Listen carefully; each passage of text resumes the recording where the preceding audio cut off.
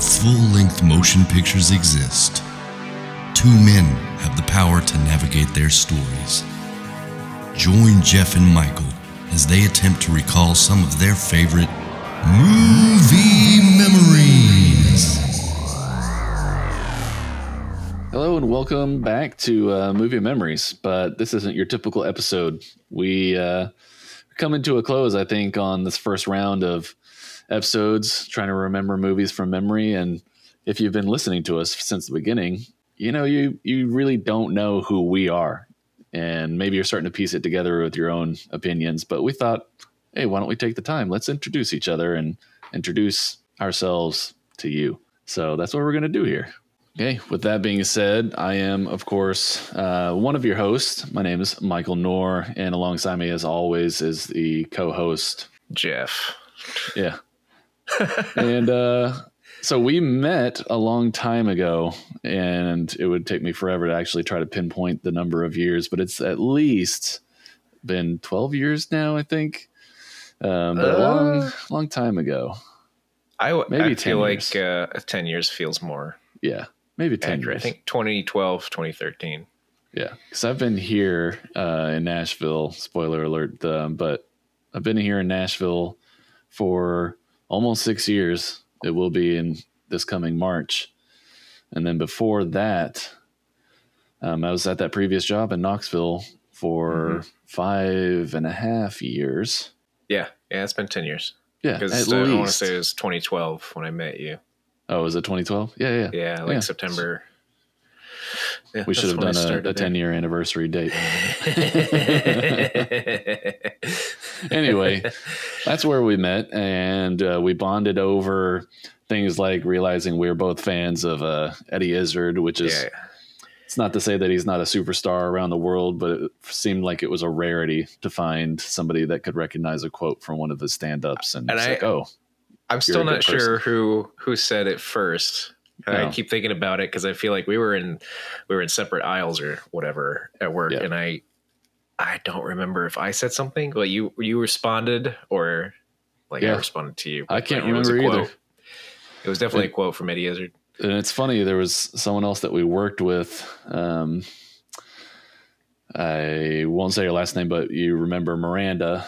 It was also similar event where we bonded over an Eddie Izzard quote and had no idea, and all of a sudden we were friends. I feel like it's niche enough. Like if you know that they have that sense of humor, it's like, we could be friends. I'm sure we can get along. Yeah, he's a test. He's definitely the kind of comedian you show to certain people. They're like, do you like this guy? Yeah, we could be friends. Because if not, get the hell out of here. Yeah.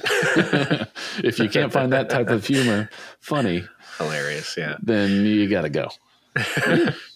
And since then, we found out we had so much more in common, similar upbringing, similar family dynamics, and love for movies, and like I said, it was similar senses of humor. So it was natural that we both decided at some point that with that love of movies, similar upbringing, social environment, that we would want to make some short videos and sketches together and do that type of stuff. Videos. If anyone is interested, they're rough. It was like our first official outing and trying to film some stuff together. We even, I think, filmed another episode of something. Do you remember in that park over in Knoxville, Concord Park? We did a couple of the imaginary weapons or imaginary guns. Oh, we tried to do that. Yeah. Yeah. We never completed it, but no. If we did, I feel like that would have been the. I remember even like thinking about music to add to it. And exactly. Effects and like thinking of different ways of doing it. Yeah, I remember doing that. It would be worth revisiting that idea because I think it was pretty perfect. But anyway, so no one steals it. Not going to go too much into it. But if you guys are interested, go look up Redbeard United, as we both have these mixed red beards. It's true. Yeah, Redbeard United on YouTube, and there's a few sketches on there you might enjoy. Oh, yeah. Yeah. So that kind of, I moved away to Nashville for an old relationship and work, and it kind of created the great divide between being able to continue doing that. Yeah, I know. But that eventually led us to this, where we said, hey, we got to figure out, we talked about it, I mean, multiple times. We were like, how do we do projects together remotely? We tried. But yeah. Like it could have happened had I been a little more tenacious with it, I guess. Yeah, I do remember us talking about this, like trying to do a video series back and forth to each other. Yeah. Yeah. Yeah. We tried that one little short that kind of explained how we were going to do it, like from two different cities. Right. We just never put it together. Yeah. And I mean, everyone can relate to this, but you know, life gets in the way, time slips away from you, things happen and you get lazy. And I mean, it's not to say that any of that is wrong or inexcusable, but it's just the way it happened. But then the way the cookie crumbled. I tried my hand at a podcast once and I was like, it didn't quite work out, but there was something about it that just stood out to me. Like, you know, this is like achievable and it's even achievable remotely. So we said, hey, why don't we try and do a podcast together? And maybe you remember, because now I can't, what our original idea was. It was just, I'm pretty sure it was just talking about some of our favorite movies. Because I still remember the first movie we were going to do. No, I don't. You don't? Oh, no, we were like, once we started this, like all of that little bit, besides the moment in which we were like, Eureka, we've got it. Like everything around right before then was just kind of like a blur. And I don't know if it's because like I got inundated with such creative flow into this new idea where I grayed it all out. We were going to do Princess Bride. Oh, yeah. And the approach, I feel like our approaches were slightly different, but you were more about how he felt about the movie and like how he remembered it. Yes. And I guess a part of me wanted to talk about like specific details like the director, actors, and all that jazz and how the movie was made. Inconceivable. Right. And I think I remember listening to another podcast that did it. And I was saying, this is a monumental task because so many people do the same thing. Yeah. Like they just talk about movies, they criticize it. And then I think I mentioned that to you, and you were the one that came up with the idea of trying to remember the movie. Yeah. Yeah. And it was like, and it's funny, we were literally poised to hit record to start the episode thinking like, oh yeah, let's go ahead. I mean, we're going to do this. We talked about it. We picked our subject. We kind of worked out the kinks. And as we were talking through it, preparing to hit record, it was just an all of a sudden a moment of inspiration that just said like, what if we tried to recall the movie from memory? Yeah. Try to figure it out, discuss it, help each other along, talk about our favorite parts, and it just clicked. It did. But so that's an original idea if anybody's listening. We looked around, we're like, I can't find anything. Has anyone done this? Yeah. Yeah. There's other people that have not done the same thing, but had some like similar names and stuff like that we were like, well, we got to make sure that we're not doing something that isn't new so that we don't just fall by the wayside. And luckily, I feel like we struck gold, whether or not we have the listenership now, but I feel like we had a good idea. Yeah. And that was funny because we were about to do Princess Bride, and in my head I was like, well, I just watched this, so we can't do this movie. Right. Yeah. And so we're like, okay, let's figure this out. Let's talk about it some more. Let's postpone and then decide to do this. And we came up with a few rules. We each challenge each other. I either challenge Jeff, he challenges me, as you may have already listened to these episodes, and there's no cheating, right? No. So even if you somehow figure out the movie ahead of time, you're not allowed to go rewatch it and prep yourself for an episode. You just have to wait for what they're going to present to you as the challenge and try to guess the movie, and then eventually make your way through it. That is definitely one of the most fun parts, I think. Yeah. It's just like, this. Yeah. It makes every episode fresh and unpredictable. And even though that means that there's most of these episodes are 100% ad lib, right? They're all off the cuff, but that's part of the genuine nature of the idea in this podcast is lots of dead space of us trying to remember the scenes, and there's quite a bit of editing going on behind. We're getting better and better at it, and hopefully through the last half of these episodes people realize that. But having that genuine unknown frontier to step out onto while trying to do these episodes means that if you listeners listening along, you can put yourself in our shoes trying to remember the movie yourself while you're listening in the car on your commute or whatever the case is, and see if you can do any better than us or worse and realize, hey, I haven't watched this movie in forever. I need to go watch it. This sounds awesome. Yeah.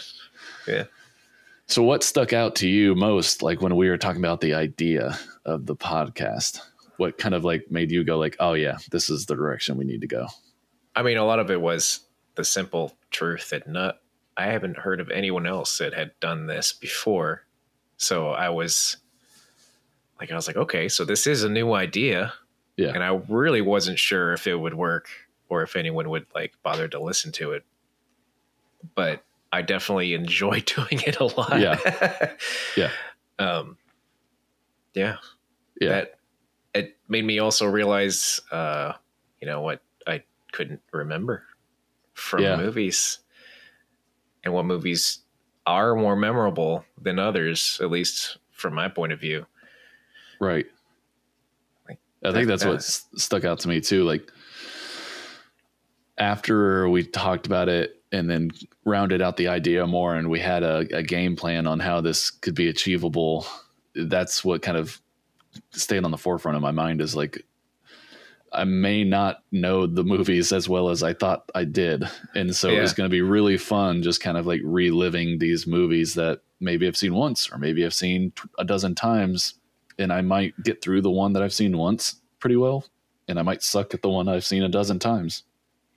Yeah. It's true. Even episode 1, I mean, I challenged you to Predator and you did pretty well at it, but trying to think back on a movie like that where I have seen it a dozen times, but still it was not easy. It wasn't easy. Yeah. I'm only a couple episodes have been easy. I'm starting to realize what movies I tend to be worse at. I feel like I'm not as good at remembering comedies for whatever reason. I just can't put them together in my mind as well as like other movies. I don't know. I think maybe with comedies, it's the bits in between your favorite funny parts tend to get pushed out of your memory. Yeah. Mm-hmm. Like you really hone in on, I want to remember this quote, I want to remember this joke. And so I repeat it a million times with my friends, but then I don't remember the bits in between, and you kind of need to get through the movie. So what have you learned so far from doing a podcast, just in general, jumping into this new world, which, it's learning all this for the first time? The level of frustration when things don't work. I can say that. Yeah. Especially with what we're doing, trying to like remember movies. It's not something that can be predetermined. Like we don't have a script we're reading from when we're doing the podcast. So if nothing works at the beginning and you record it, then that's it. It's kind of like a documentary. If you don't get it the first time, well, you can't redo it and act like you didn't already record once. And for this podcast to work, I mean, ours specifically, but it has to have that genuine feel of, I'm trying to remember this movie for the first time live on air, essentially, even though we're recording. But because if we went back and re-recorded an episode because we realized it didn't go so well, it wouldn't feel that way. Nope. Like as much as we would try to mimic off the cuff discussions about it, I think it would come across, people would realize, this doesn't seem like he's really trying to remember the movie. Yeah. If there have been some occasions, I'm sure people might recognize it when they listen to an episode where it's like, oh, this could be done better, or like the audio quality is not as good, or what have you. But it would be the same. Since we were recording these live, essentially, it it took to about episode 6 really for us to hit our kind of stride. I think that was Hook, where we finally started dialing in our audio, dialing in the pace, getting a routine on transitions. And it took us at least 6 episodes before we started feeling comfortable, and probably at least 10 episodes before we started, like, this became a little more second nature and much more relaxed of an environment. I think it was even after TMNT, I finally got a new mic. Oh yeah. Yeah. So my quality might be a little better now. Yeah. But yeah, as far as editing and just putting everything together afterward, it was definitely after episode 6, I think. Yeah. Most episodes now we can, at least in my experience, the last handful, 5-6 episodes, it's been like, we can edit pretty quickly, know exactly what settings we need to throw on there, because we're able to dial everything in. And every 5 episodes, knock on wood, as of right now, every 5 episodes, we're bringing on a special guest. That was just something that we knew we were going to do probably from the beginning, as we just thought about the dynamics of how this podcast is going to go. Yep. And then bringing in an application has been a little bit of a struggle, but every one of those episodes have proven themselves to be very fun. So it's going to be a thing. Yeah. Yeah. Yeah. Yeah.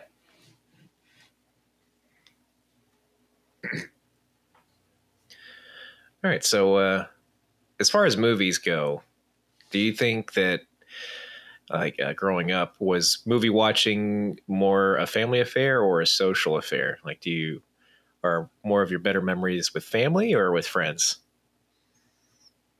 In the early parts, and maybe this is true for a lot of people, in the early years, like maybe elementary, middle school age, it was more of a family affair, because I grew up with parents who loved movies, and luckily I grew up in an environment that, they were still able to get blank tapes to record HBO. I think we talked about this a little bit. So they had a little catalog of recorded movies, and same.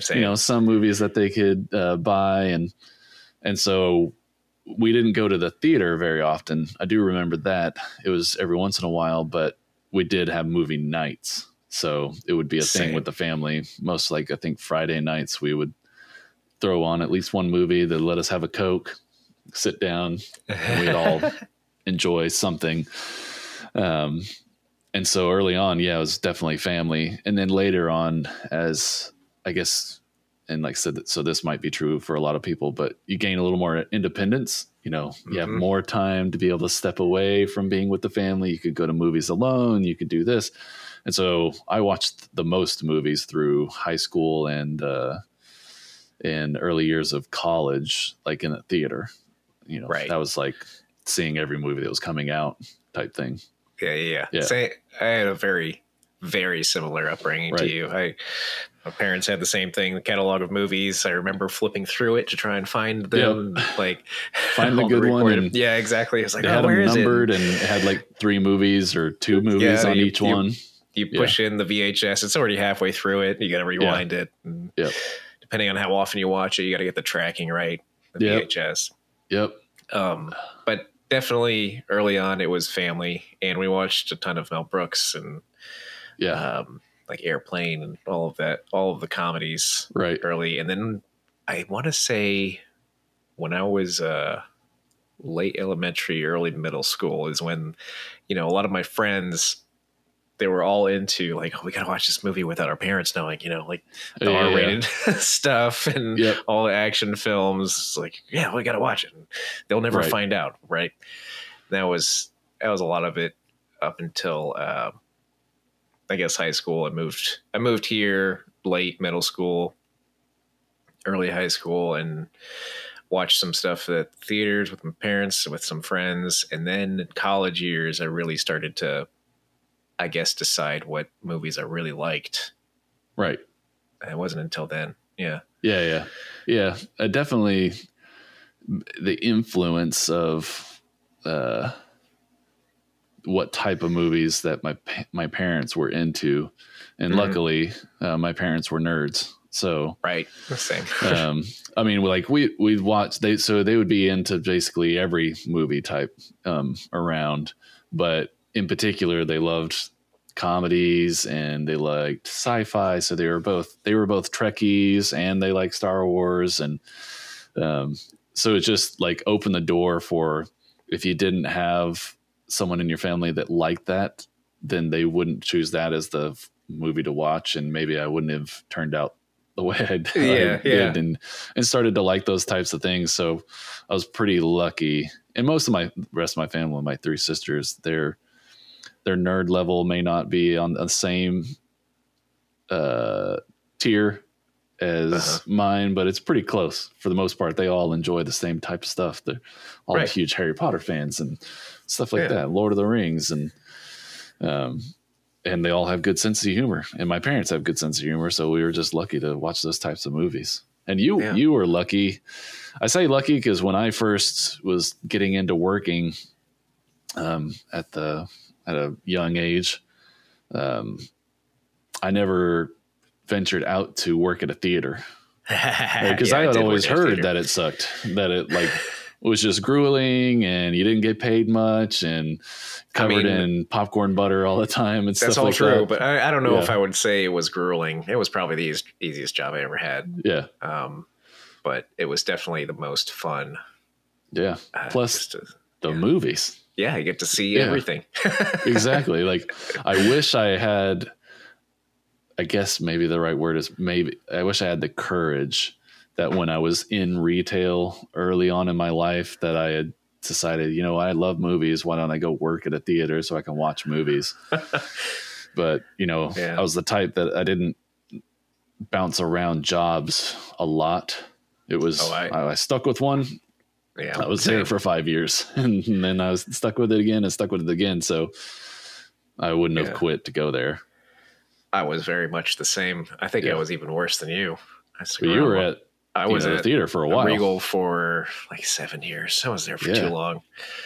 But that was a problem. Like I loved movies so much, I didn't want to venture out. And then I finally did, and that's how I met you. Yeah, I'm glad that you worked at the theater, at least for that time period, because I remember us going to watch movies numerous times where it's like, oh yeah, might be able to grab us some tickets. Yes.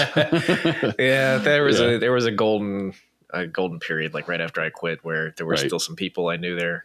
I could still grab some free tickets, but yeah, for sure. That didn't last forever, but still, it was pretty great. Yeah. Yeah.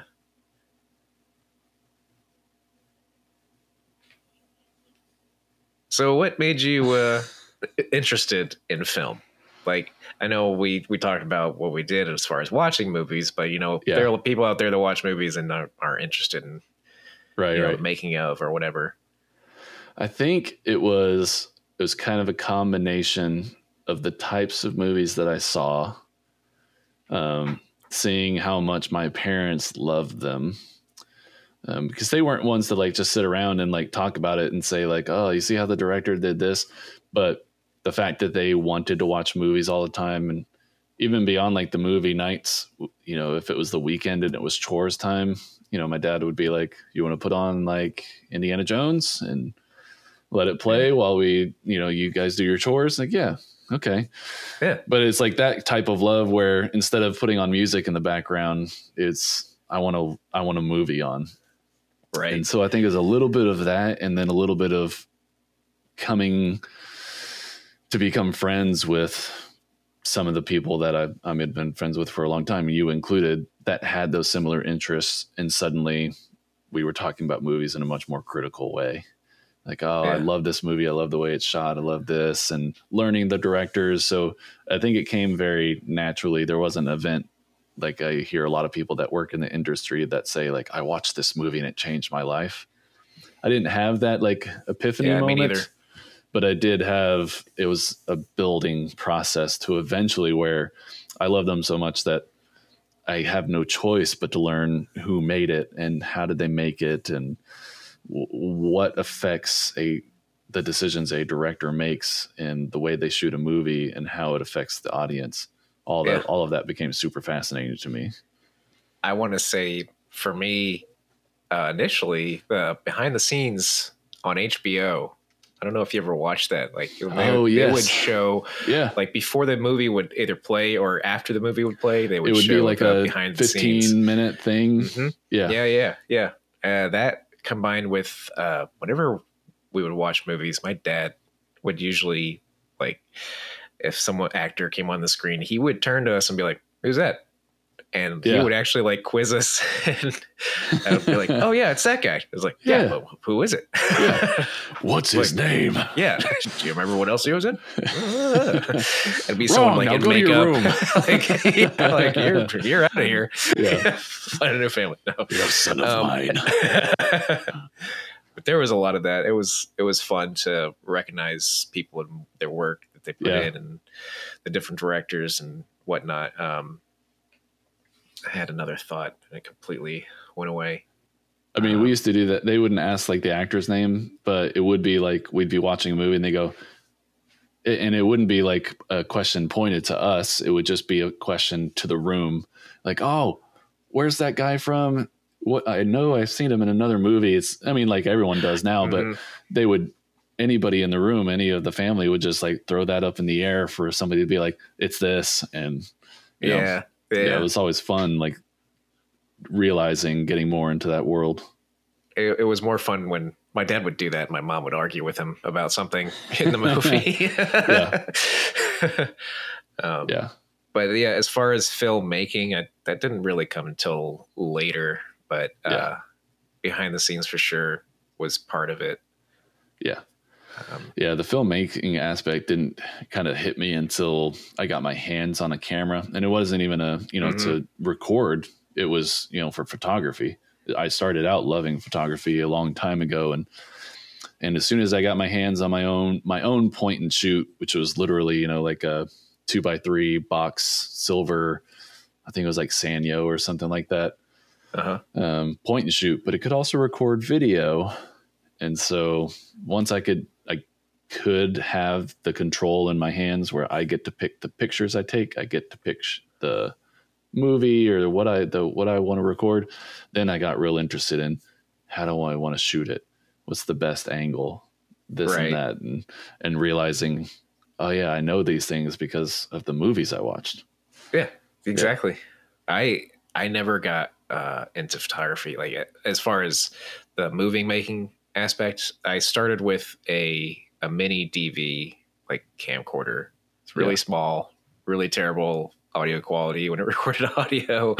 It was like less than SD whenever I recorded on it. But that and Windows Movie Maker are the two things. So there's this project we did a long time ago with the Knoxville crew, like Smitty Sneed and a couple others on that Sanyo. We had this idea where we'd do a crocodile hunter style video, but everyone at the time except for myself had like a 4x4 vehicle, right? So there were like 2 Jeep Wranglers, a Jeep Grand Cherokee, a Jeep Cherokee, and then one other person had like a truck, like a Chevy S10.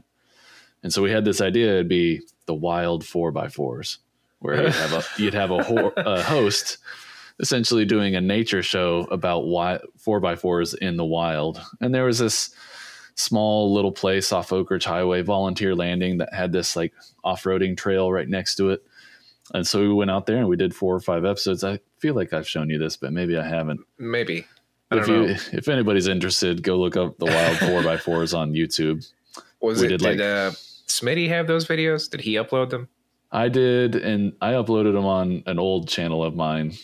Okay. That's just laying dormant. Maybe. I don't have to log into it or anything. If I have the videos, I'm pretty sure, or maybe, but I use Movie Maker to edit them. Right. And I didn't know enough about editing, so we basically had to do kind of as much as we could in one takes. So if it didn't work, we just like, all right, everyone reset and let's rerun through it. Oh my God. You should look them up. Like, I approach a Jeep that's taking a drink from a watering hole. Stop. And it gets spooked and we go chasing after it.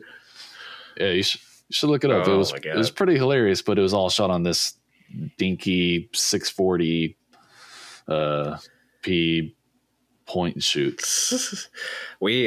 I started doing little shorts. I think it was the summer after high school ended, and I made them with my friend James. We did a couple shorts here and there. It was more like, what can we do? Like, we just connected scenes together after the fact. Usually, that's how we started, and then we finally just started doing random little sketches that made no sense whatsoever. If you went back and watched them, you'd be like, "What is this?" And I couldn't tell you, but they were fun as hell to do. Yeah. And then I want to say in college, I tried my hand at writing a screenplay, which is one of the hardest things I've ever done, and it was terrible. I didn't even finish it, but we did try to make we tried to film some scenes from it, and those are on my old channel.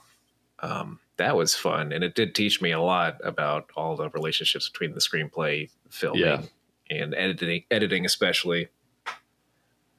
But I like the aspects of the filmmaking that I enjoy the most once I realized I was into it. And, kind of you and I, once we realized how much we wanted to make it happen and we loved like filmmaking and we wanted to get more into it. And so we decided to do projects together. Mm-hmm. I hate editing. I enjoy it more now because I've gotten so much better at it, but I knew so little and you knew so much more. So you were always the one sitting in front of the computer and letting you handle all the controls while we edited together. But I enjoy writing. Mm-hmm. Like I like putting it on paper and writing the lines and figuring out the screenplay. And I like storyboarding. I like those aspects of the filmmaking. So, I mean, I know that stems more into the actual director's side of it, but editing, even though every good director needs to be a great editor. That was one of those things where you put it together like puzzles. Like you just put it all together and it makes a story. That's what I loved about editing. Right. And a lot of it had to do with money, back when I got that camera, I didn't have a good camera, so I couldn't focus on cinematography or anything like that or lighting because you get what you get that. No. And everything was autofocus, blah, blah, blah. And I didn't get my hands on a good camera until 2014 or 15, I think. They actually had interchangeable lenses. And even that one was terrible looking back. But right. So initially it was editing that I liked the most. And then I more recently am more into cinematography. I have a greater appreciation for it now. And I even do remember sitting and editing on your laptop and the joys of how horrible that process was. That was a terrible process.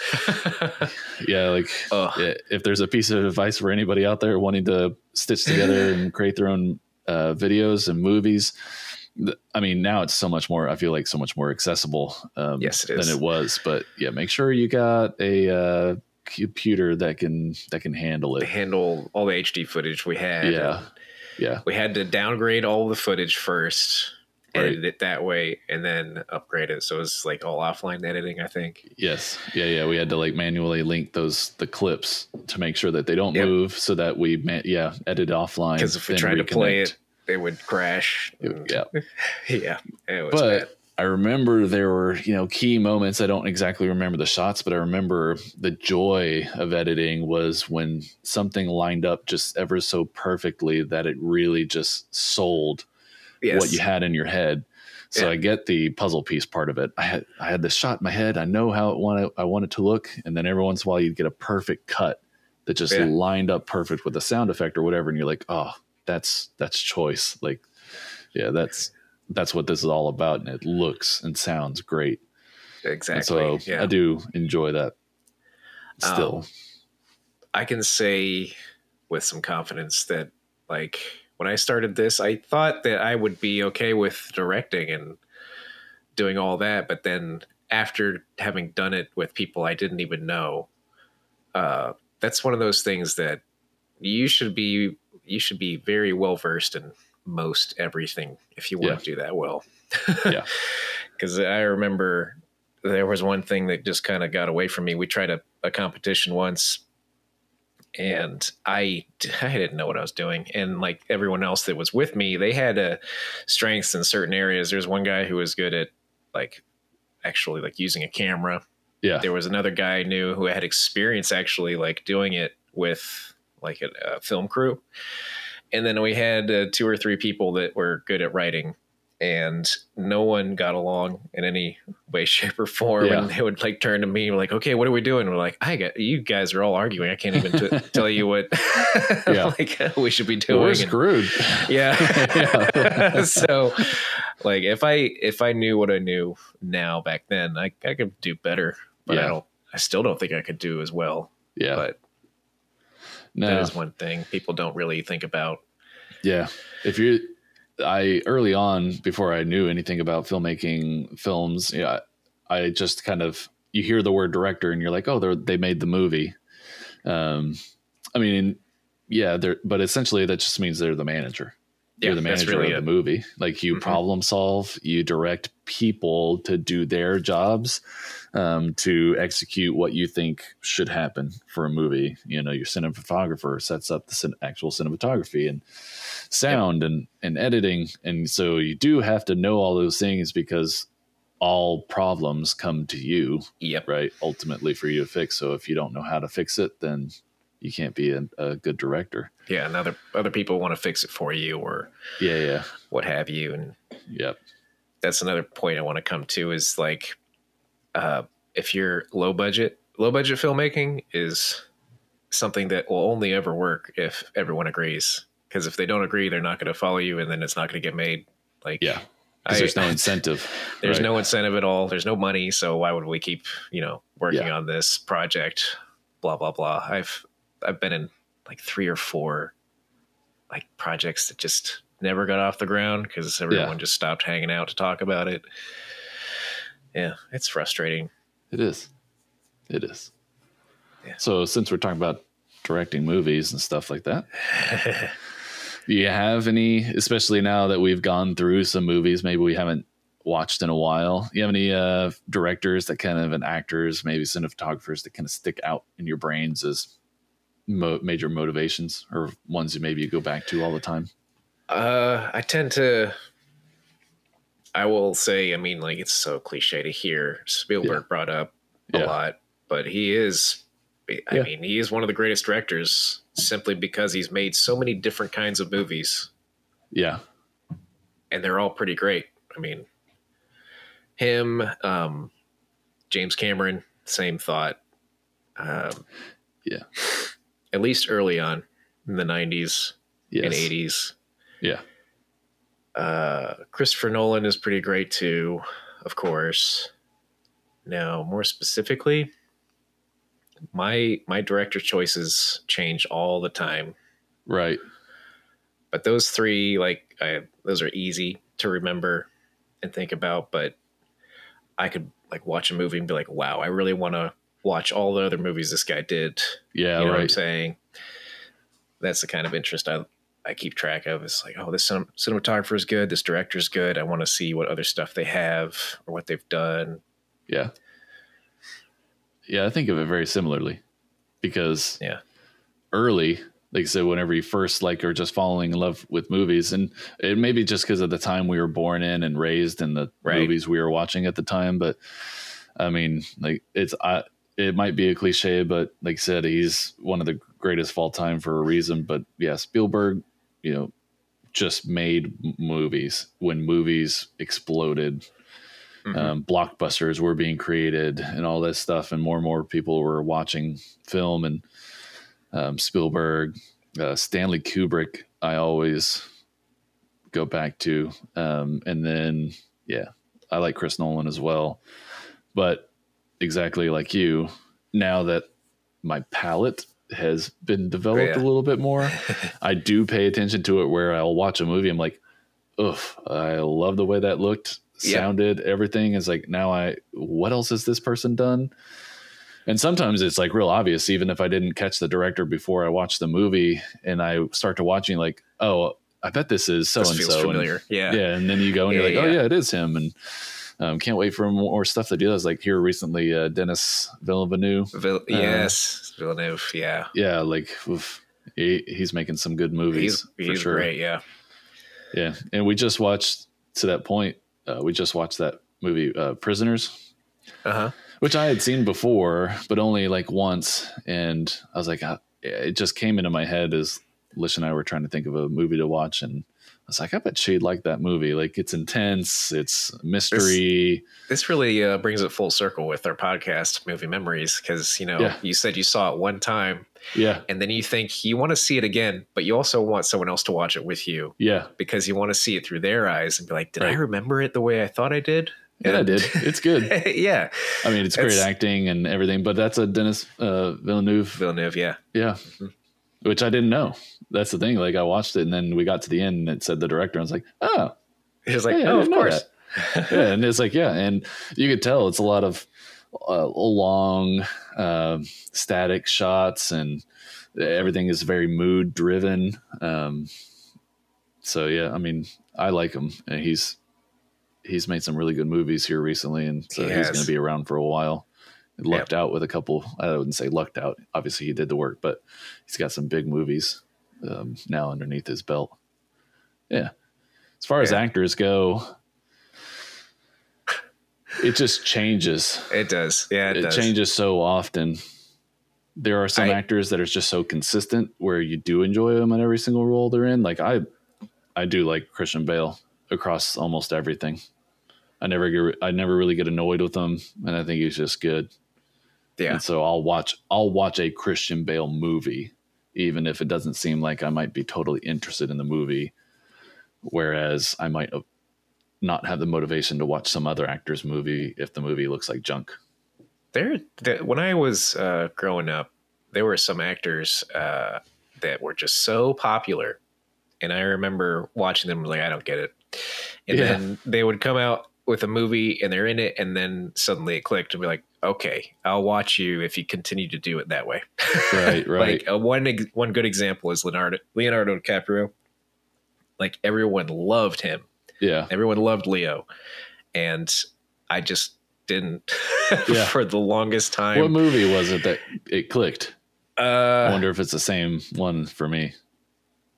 Probably not. I mean, it was probably... It started in Gangs of New York, but it wasn't exactly the film that switched me either. And the next one that I can remember was Blood Diamond and Departed. Those were the two where I was just like, all right, okay, I'll watch you more. I did not watch Catch Me If You Can. I still haven't seen it. What? Yeah. And that's a Spielberg movie. I know it is. And that's a really good example of a Spielberg movie. The way it's shot, but he's smart. Like it's Spielberg style makes for a good movie. He is one where camera placement, the cinematography, like it does work. And so he knows what he's doing. But anyway, Catch Me If You Can. You should go watch that for sure. Yeah. But I think for me, it was the same thing. It was The Departed kind of made the transition where I used to not like Leonardo DiCaprio, but then I saw him and then I was like, it's not the normal Leo, and it's pretty good. Like, and plus good. It's an intense, good, twisty movie anyway. Yeah. There's always after that it was Shutter Island. Oh, really? Yeah, that I liked him in. Yeah, that was pretty good. It was pretty good. But that's always like a thing in pop culture, like media. They're always talking about up and coming actors and actresses, and it's so there's always like, I don't know. Even I can think of one more recently, like the lead in Dune. Yeah, Timothy Chalamet or Chalamet. Chalamet. Yeah, I think it's Chalamet. Yeah, he. It's really funny. You were saying like upcoming actors. And I was literally about to say his name. Say his name. Yeah. It's kind of like he's kind of exploded onto the scene, gotten a bunch of roles. And people rave about him. And actually, I do like him. Like, he has good presence on the screen. Yeah. He's not like an imposing figure, but when he's on there, he makes himself imposing. So, I can't really think of anything before Dune. I haven't watched some of his other stuff, but that's just one example. He did this next Netflix movie, which, I mean, it's not like a massive acting stretch. Call Me by Your Name or no, The King. Can't remember which king he plays, but it's got Robert Pattinson. Yeah, I want to see that playing opposite of him. That's another example, Robert Pattinson. Yeah, that was another one that I did not enjoy starting out, but then the more and more I was like, you know what, he's good to watch on film. He really is. Yeah, he is. What's really funny to me is that Tenet, he's in Tenet, and Tenet's so convoluted. Yeah. And my opinion of it is just like, I'm probably not going to watch this again. I still haven't. But I did actually like him a lot in that movie. I don't know if you felt the same way, but I thought he was just like, it's just him. Like you said, like it's so convoluted that I feel like nobody was that memorable because the source material was so rough to get through that any sort of contribution they had to the role meant nothing because you couldn't understand anything about the movie. You couldn't hear anything in the movie. The audio mixing was so horrible. And anyway, if they had extended his character and like made a movie about him, I would have liked it more, I think. Yeah, maybe. And I liked his name, John David Washington, right? Yeah, he's good too, but not in that movie. He was so bland. Yeah, I don't know, because the character and the way it was written. Yeah, it was. Everything was delivered, and you spend half the movie just trying to keep up with what's going on that you don't even get to enjoy what's on the screen. Closed captions. Yep. Yeah. So, we talked about how much we like movies, where they came from. And so do you think your environment, like where you were at the time when you first got into movies, influenced how you chose what you enjoyed or what you wanted to watch? So I think about this sometimes, like, people that always see movies about New York or big cities. Yeah. And then you see movies about like rural farmland or middle of nowhere. I don't know why this sticks out in my mind so much, but there are some movies that I just won't watch because of that. Like it's not a movie, but the TV show Breaking Bad, for some reason I didn't want to watch that because of the arid desert. Yeah. Like I was like, this just feels dry. I don't want to see this. That's a poor choice, at least for that show. I know. It's so good. Yeah, it is really good. And I finally did watch it. And so it was a really stupid reason not to watch anything. But I think about that sometimes. Like people love New York. And do you think that is because of the movies that were made there? Or like, I think about that sometimes because I'm originally from a small town. Right. And I loved movies that were in like a city setting when I was younger, especially. Yeah. I think so. It influenced what I watched back then, like sci-fi, fantasy. I loved watching that because, like I said, small town. Right. No, I think, I agree. I think that does have something to do with it because I had the same feelings where because of where you grew up, you see something like a big city and suddenly you're enamored with it because of I've never experienced anything like that. And it's laid out in front of me with all these twists and turns. And I agree. If I had grown up in the middle of New York, movies about New York may not have seemed so glamorous because they're like, I know the real New York or this or that. Yeah. So you might get annoyed with it because it's not living up to what you know about it. The thought of being on a farm in the Midwest with an alien invasion happening and seems much more alluring. Like, oh yeah, like that quiet life in the middle of nowhere compared to this. Yeah. I don't know. I have thought that as well, but I can't say whether or not it actually physically influenced whether or not I skipped out on a movie or a show. Because I think also when I started going to college is when I first really started getting into foreign films. Because like I had no way of watching them before, I guess. Yeah. HBO can't remember the first foreign film I ever saw on that. But my first one was at the theater downtown West, Yeah. But yeah, that's another thing. Like, we live in America and foreign films aren't that popular, but they're getting more popular. So you got to have some theater around that's willing to show them. Mm-hmm. Yeah. And that downtown West one, or the one that's that smaller one that used to put those on. Yeah. Art House. Yeah. Thinking about that, what do you notice most when you first watch a movie? I think for me, it's the music. Really? Yeah. Huh. Like when I'm watching a movie and it's either the music or lack thereof, like how the soundtrack is used in the movie. Because if I'm watching it and it's just like abrasive or it doesn't fit the mood, I could deal with some really poorly shot movies. But if it's poorly shot and it also has like a terrible soundtrack that's not pulling the emotions that it should be pulling, and then it just turns me off. And so I think I notice that first whenever something really turns me off about a movie. It's like, this music is terrible. I can't get into it because I'm so distracted by it. But when it's really good, like the beginning of, I mean, people use this example all the time, but the beginning of Dark Knight Rises. Not Dark Knight Rises, The Dark Knight. Dark Knight has that like that climbing. Just keeps, playing. I can't remember the name for that, but it worked so well.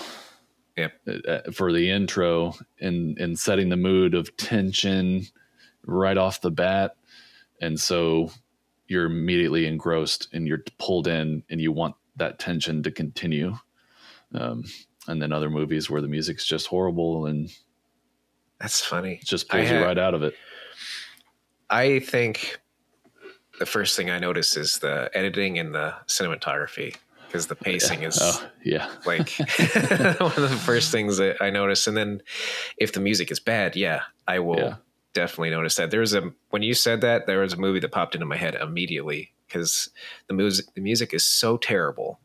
And I can't believe that they just left it the way it was. If you ever see the movie Ravenous, it's got Guy Pearce and some other guy. Man, that music was just awful. I was watching this movie and I was like, I'm never going to see this again. I can't. I just can't deal with the music.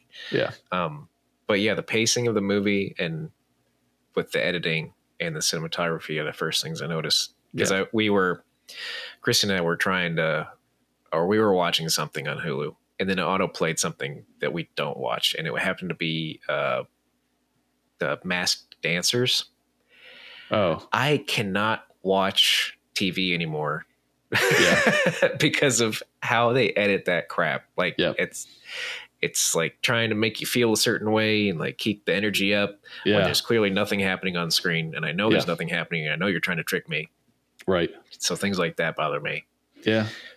There's a trope in reality TV when it comes to editing and the way they present the story that really bothers me, where they have the guest, they have the contestants narrate what's occurring during the competition. Oh my God. And I can't stand it, because in order for them to do that, they essentially, they record them obviously separately, and they're narrating what's happening to them at that moment. And for me personally, I don't want to listen to their commentary. I want to see it unfold for myself firsthand without input. And there's a few like cooking shows and things like that do that well, where they don't have their input until the end. And I can appreciate it, because then you just get to watch the reality unfold. Yes. But then it doesn't become reality to me anymore when you have somebody in the future telling you about what's happening on the screen. And it really just that editing choice, the storytelling choice, that does pull me right out of it. The same way that in a movie. Like when they're right in the reality setting, they're waiting for some kind of revelation with dialogue, and they hold on to their faces, and That's not how it actually played out. Yeah. But they're trying to get the timing right. So to draw, like to create suspense, that's a trigger for me. Yeah. When I'm watching, it's like, stop it. Yeah. When I get editing in a film, because I can deal with the cinematography being very drawn out, very long exposition and stuff. I can deal with that, like, as long as it's something that moves the movie forward. But I really can't deal with, especially in action movies, is the very quick cuts. And that's just an American filmmaking thing with action. But the quick cuts really bother me. And it's because I know what I'm looking at now. But it really bothers me. Fight scenes that have 30 cuts in 30 seconds. Early 2000s really leaned into that, especially with the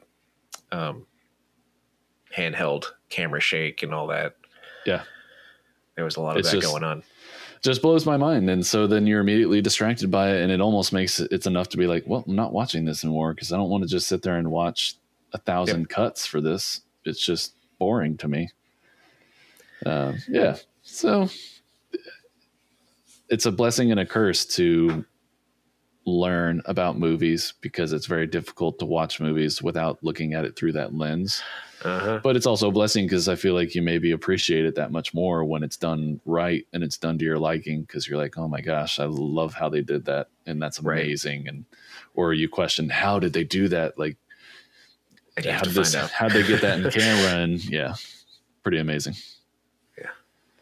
So, well, we've been doing this for 21 episodes. And so that's almost 21 movies, because a couple of these have been two-parters with our guests, but that's still quite a few episodes. And so out of all of these episodes, what do you think you've learned most so far from doing our podcast, Movie Memories? I brought it up before about how a movie is memorable. And like, I think about how often I've seen a movie versus, some other things like we've talked about, cinematography, storytelling, and all those aspects. I've seen, I want to say, Spaceballs 1,000,000 times. And when we did it, I could not recall like anything in that movie. It was a struggle. There were other movies I've seen less that I remembered better. Like, I think I've seen Predator less than Spaceballs. And I felt like I did better on that. Yeah, you definitely did. So I think it says something to, I'm not saying the Spaceballs has poor quality, but I'm saying it says something about the quality of the film and your interest in it and what makes it memorable. Yeah. Because that's why I said Spielberg, because most of his movies, you could say any movie he's done. And if you've seen it, you probably remember more about it than any other movie you've watched. Yeah. Very memorable. And they came at a time where the stories they were telling, some of them were brand new. He changed so much about filmmaking. So they were brand new. So they became a pivotal moment in people's lives, knowing when Jurassic Park came out, knowing when they saw Jaws for the first time, like all that kind of stuff. Like, they know because those movies are kind of universal, global. For me, it's kind of the same thing. Like, what's memorable? How does it become a true memory? How do these movies really get ingrained in your memory? Is it an emotional response? Is it the number of times watched? Is it how often you laughed? And so far we've done comedies, we've done action, we've done sci-fi, we've done a couple dramas. Like, it seems like it's none of those. Like, it's none of them and it's all of them, because to your point, you've seen Predator less, but for some reason it stuck to your brain more than seeing a movie like Spaceballs more. And for some reason you just couldn't draw the memory out. And I think it's very interesting. It keeps it lively each time we challenge each other, that it might be one that we're going to buzz through, and it's going to be really fun trying to play the movie in our own minds so that we can recall it and tell the story. Or it's going to be horrible and you can't wait to go watch it because you thought you had it in the bag, but really you sucked at recalling and retelling the movie. So now you get to go watch it again with kind of fresh eyes. Those are personally my favorite episodes. Yeah. When we do terribly at recalling them. Yeah, they're definitely a struggle to get through, but they're rewarding when you go get to watch it. Yeah. And the rewarding ones where you might go watch it and you thought it wasn't that good originally, but then you watched it again 10 years later and you're like, you know what? This is pretty good. Yeah. Or you come across a gem. I think I said it in our TMNT episode where I was like, not only was this still good to me, but it was really directed really well. The cinematography was really good. And it's like, that wasn't an expectation going into watching it. I was just hoping that it was still going to be good to me beyond my childhood memories. Yeah. It's a very interesting concept and it's a very fun one. It is. So you have any last thoughts?